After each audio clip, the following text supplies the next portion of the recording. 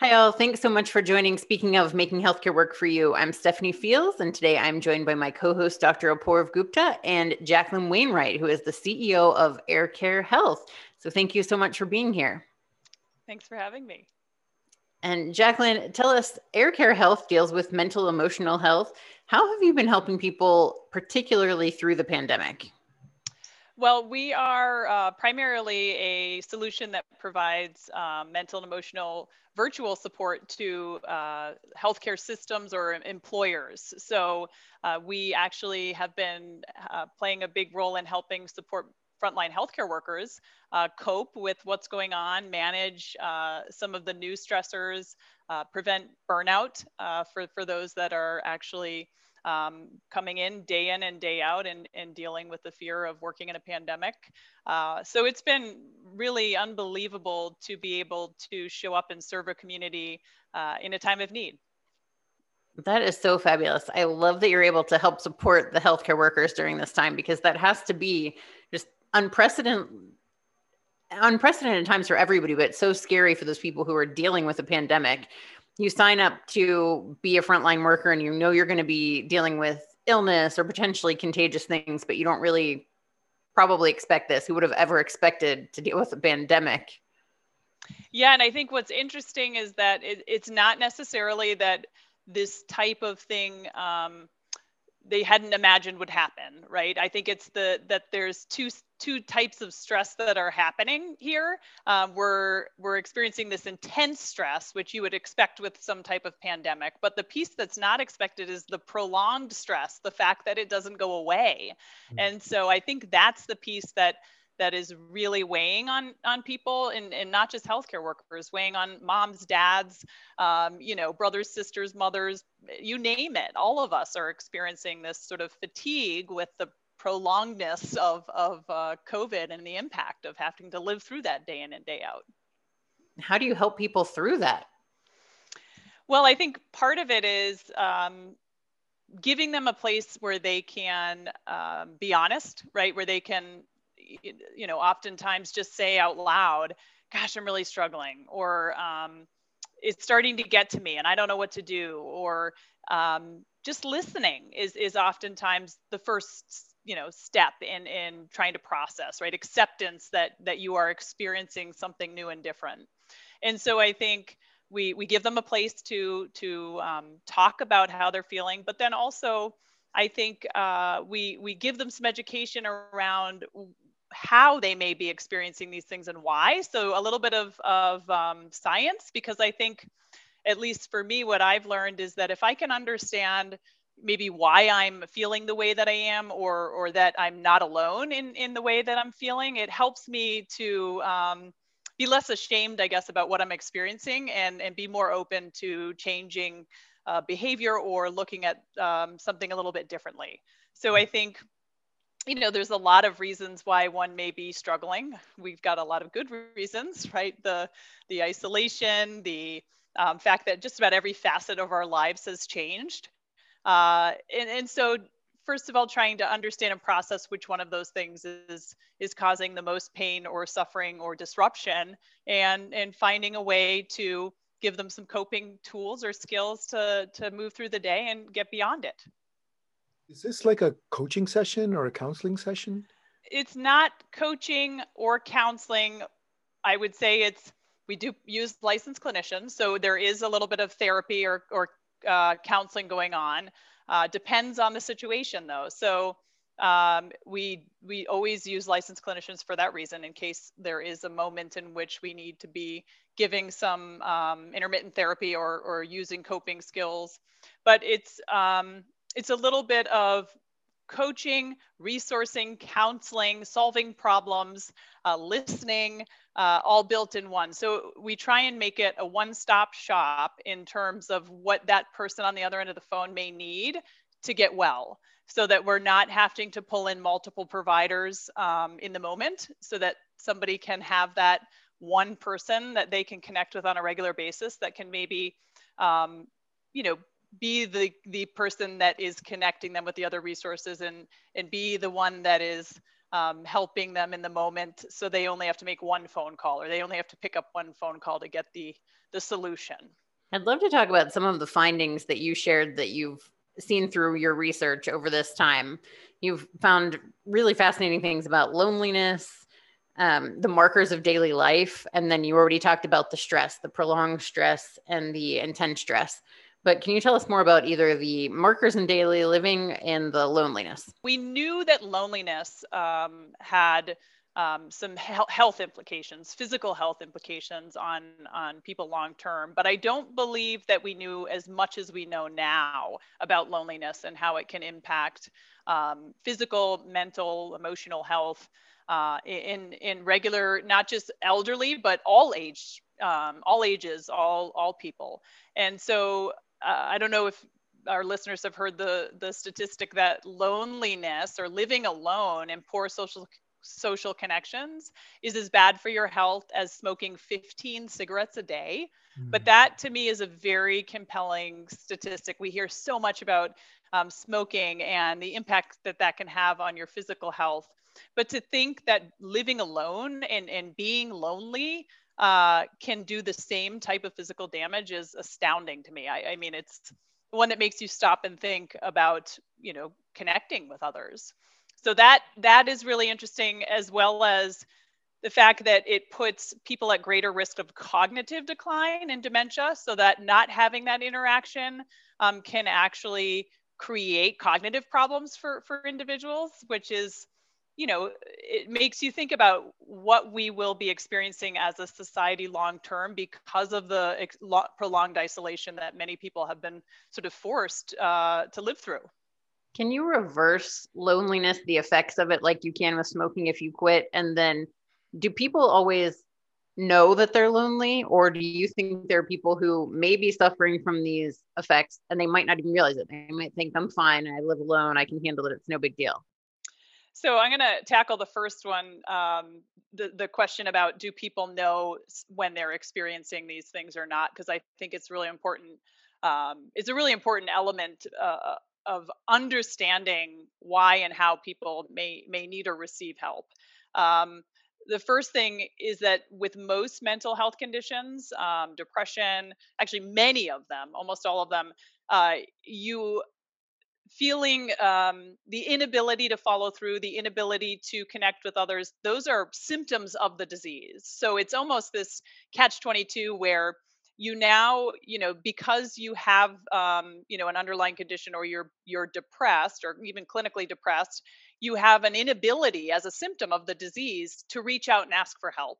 You also have an inability, or you follow through less with those elements of the care plan that you maybe would otherwise. So there's a low engagement that's built in as a symptom of having that underlying condition. So I think part of it is symptom of the disease actually prevents people from recognizing or reaching out.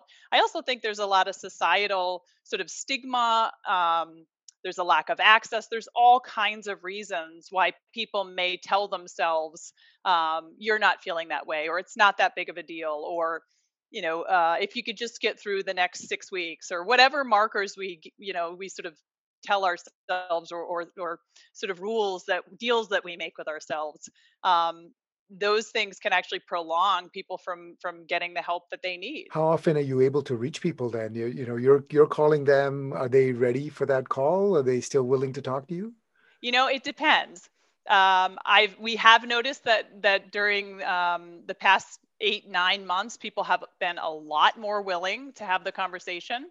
But we look at it as, if they're not interested or open or ready to receive the service when we call them the first time, that oftentimes it sort of plants this seed, and it's with them whether or not they're consciously thinking about it.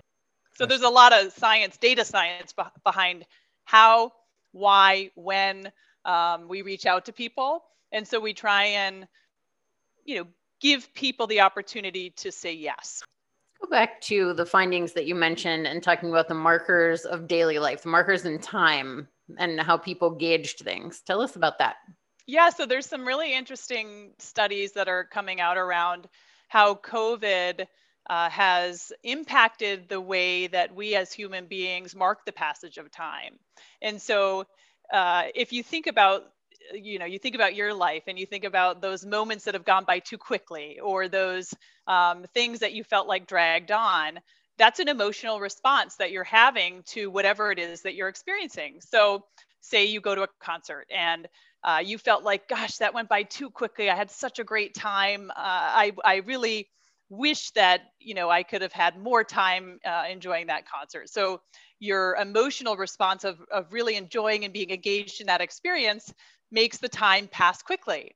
When you are, sitting in, say, a class that you're really bored, or you're stuck at a meeting, or you're doing something you really just aren't enjoying, that seems to drag on, right? The passage of time sort of slows. And so without these markers of, passage of time, without, the variability in our schedules and the activity and the stimuli from the outside world, the passage of time has felt, some people describe like it felt like a year when we were going through it, but they look back and it's gone in an instant.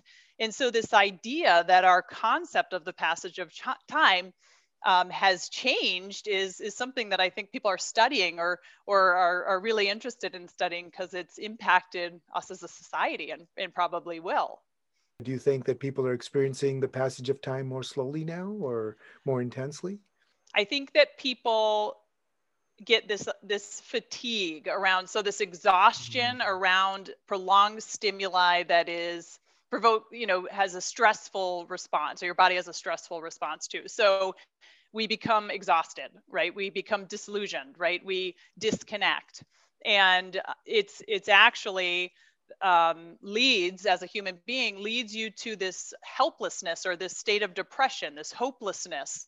And there's a term for it called learned helplessness, in which people can get this feeling that you try and you try and you try, but nothing seems to give you the relief you're looking for. And that can lead to depression. It can lead to lots of, mental health and physical health problems. And so I think that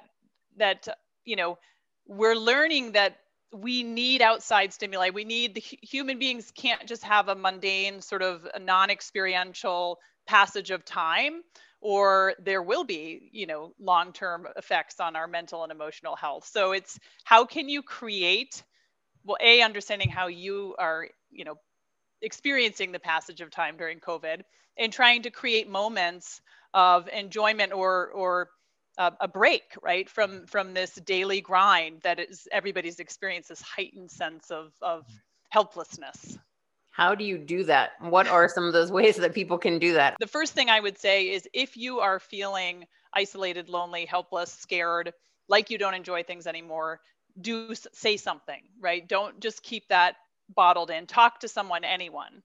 And then secondly, I think a few things. There's a lot of science behind the fact that other-centeredness, or devoting time and energy to someone else's cause, or something that's meaningful to somebody else, releases endorphins. It brings, happiness to both individuals, and it gives you a sense of purpose. So I would say, do something for somebody else. If you are feeling like you're internally focused and you're having a hard time getting through the day, call up your mother or your brother or your sister or a friend and say, what can I do for you today? Is there something that I could do that would help you? Right? In that moment, that time that you're going to be spending on the other person, I guarantee will bring you the same sort of, release or endorphin rush that you'd get from doing something like going to a concert, or, something else that you would enjoy. It's a fascinating, your brain has a very fascinating response to that. It's such a great response, Jacqueline, because I love the idea of doing something for someone else. But I want to connect this back to the point you were making earlier. When you're in the grip of this disease, and now the symptoms come, and the symptoms make it worse, where do you start? Because now you're already losing motivation, losing interest, losing engagement. And yet we're here, we're giving them, tips that they can probably recognize this makes sense, but I've already lost my momentum. So what's that baby step that somebody can take to just start taking some control back? What we know is that you can't just inject something new into your routine and hope that it sticks, right? So we tend to be human beings replace things. So if you have a habit or something that you can replace with something different, that's what I would recommend doing. So in the morning, if you have a routine, and that routine includes doing the same thing every day, right? And I would replace some portion of that routine. Say, if you're virtually working, I would say after every meeting, you should set down your headset or walk away from your computer and take a lap around your house or a lap around the room, or give distance, proximity, instead of being in front of the screen, that little bit of distance. The walk is going to help get your, blood flow moving, but try and change your routine in small positive ways and see, that would be the first step, right? So and pick one thing. Don't pick 10 things. Pick one thing and try it for a week. There's lots of different tools, from breathing and grounding and meditation to movement and conversation. I would start with one thing and give it a try and see if it helps. You're a mom of several children. What are some of the tips that you would tell parents, or how do you keep an eye on this in your own house and try to make sure that your kids are doing okay during the pandemic? I am by no means a perfect example of a parent. In fact, in a lot of ways, I'm probably part of the problem most days. I'm,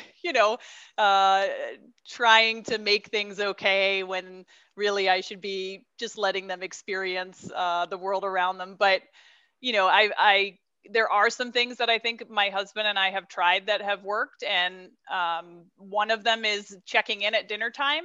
Having a family dinner every night, making sure that routine doesn't get disrupted, and going around and sharing over a meal a highlight, low light, so this idea that good things and bad things happen every day, and let's start paying attention to both, right? Like, what happened, what did you fail at, or what didn't go well, and what went really well, so that we can, have those markers for them in development of good and bad, or those feelings that instead of being static, get them thinking about those things. And so that obviously starts with us doing the exercise, because they'll learn, from us. And so that's been interesting to go through and think as an adult, okay, what was my highlight and my low light of the day?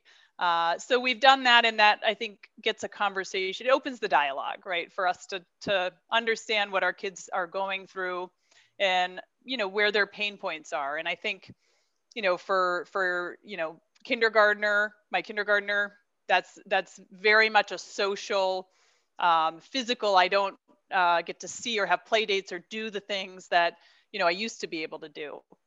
For my fourth grader, it's very much around social development and interaction, right? That whole idea that I think most fourth or fifth or sixth graders go to school, but for the social element, right? That interaction with their peer group.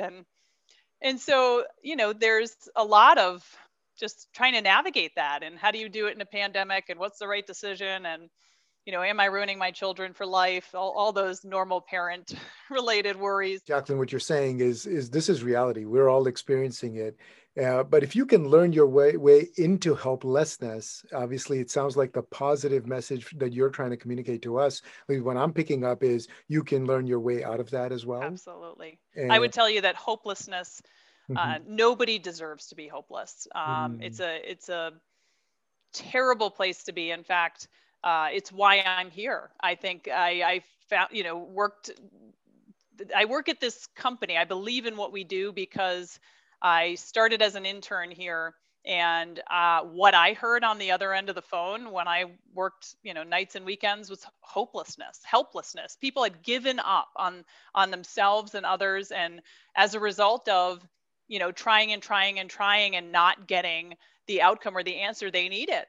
And so I would tell you, we've taken, hundreds of thousands of people back from hopelessness, and that nobody deserves to be hopeless ever. And so I would say that that's not okay. It's not okay for you to feel that way and not say something, because that is that's exactly what will feed that hopelessness, is if you keep it all bottled up inside. And there's absolutely a way back.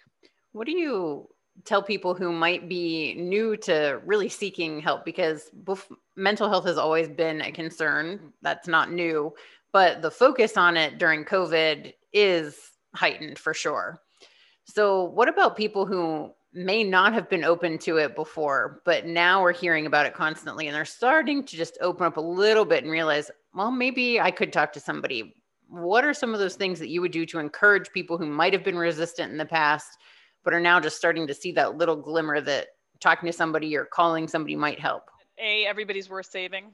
That's one of my favorite, just mantras, is that every single person on this planet will have a time in their life when they're struggling. And I believe that they're all worth saving, and that they can be saved. And so everybody deserves that, in my mind, and that they're not alone. That I guarantee that it's not the first time we've heard that unique or very personal story or situation, and that thinking you're unique or that your situation is unique can be a really bad thing. So you're not alone, and you're not unique. Everybody, it's human nature to respond to crisis in different ways, right? To be stressed, to experience stress. It doesn't make you less than, it doesn't make you weak. It doesn't make you, in fact, I would say that asking for help is one of the most courageous things that an individual can do. And so really that's it. You're not alone. Everybody is worth saving, and asking for help is the most courageous thing that an individual will do in their lifetime. Yeah, so inspiring, Jacqueline. So what I'm wondering is, the community in Minnesota is so grateful, I think, to have you. What do people do in other communities where there may not be an air care? Are there other providers out there that might be able to help them? We're actually a global company, so we could help any community if they're interested. But I think there are so many, we are not the only answer, right? And I think one really great example of that is that there are many partners that we leverage, or that I think any solution will leverage if they're doing things in a comprehensive way, to get people the help that they need. There's not one size fits all answer. There just isn't. So I would say there's lots of opportunities to get into therapy on the modality that you prefer, right? Texting, in person, virtual face-to-face, video, talk to somebody. And we certainly do not have a monopoly on that. There's lots of ways to get that help. I would also say that, learning sort of meditation and breathing and some of those fundamental, sort of eating, sleeping, activity, those things there's a plethora of awesome providers helping people building those skills, apps and in person and otherwise. So I would say it's going to take all of us as a community to come together and help one another, to be our best versions of ourselves. And so I would say that, the first step would be to reach out and ask for help. And I guarantee that there is someone there waiting on the other end to give you what you need. You just have to ask. This is obviously such a strong personal mission for you. What is the one thing that just comes from the bottom of your heart that you want to tell people about the work that you do and why it matters? I think it comes down to, it matters because they matter. I think we have a way of putting ourselves last sometimes, or minimizing what we're experiencing. And I think every human being, every human life is valuable. And I think that what we are trying to do is get others to understand that, to put that first, to put their emotional and mental health first, because they do matter. I don't care what neighborhood you live in, or what community you come from, or what religious background or political affiliation. You matter. And stop putting yourself second and start putting yourself first, because if you don't put your oxygen mask on, you can't save the person next to you. Thank you so much. That's really inspiring. All the work that you do is so inspiring. I love everything that you're doing. Air Care Health has on a really important mission, and I know it's important to you personally. So thank you so much for being here and sharing your thoughts, and thank all of you for watching. Bye.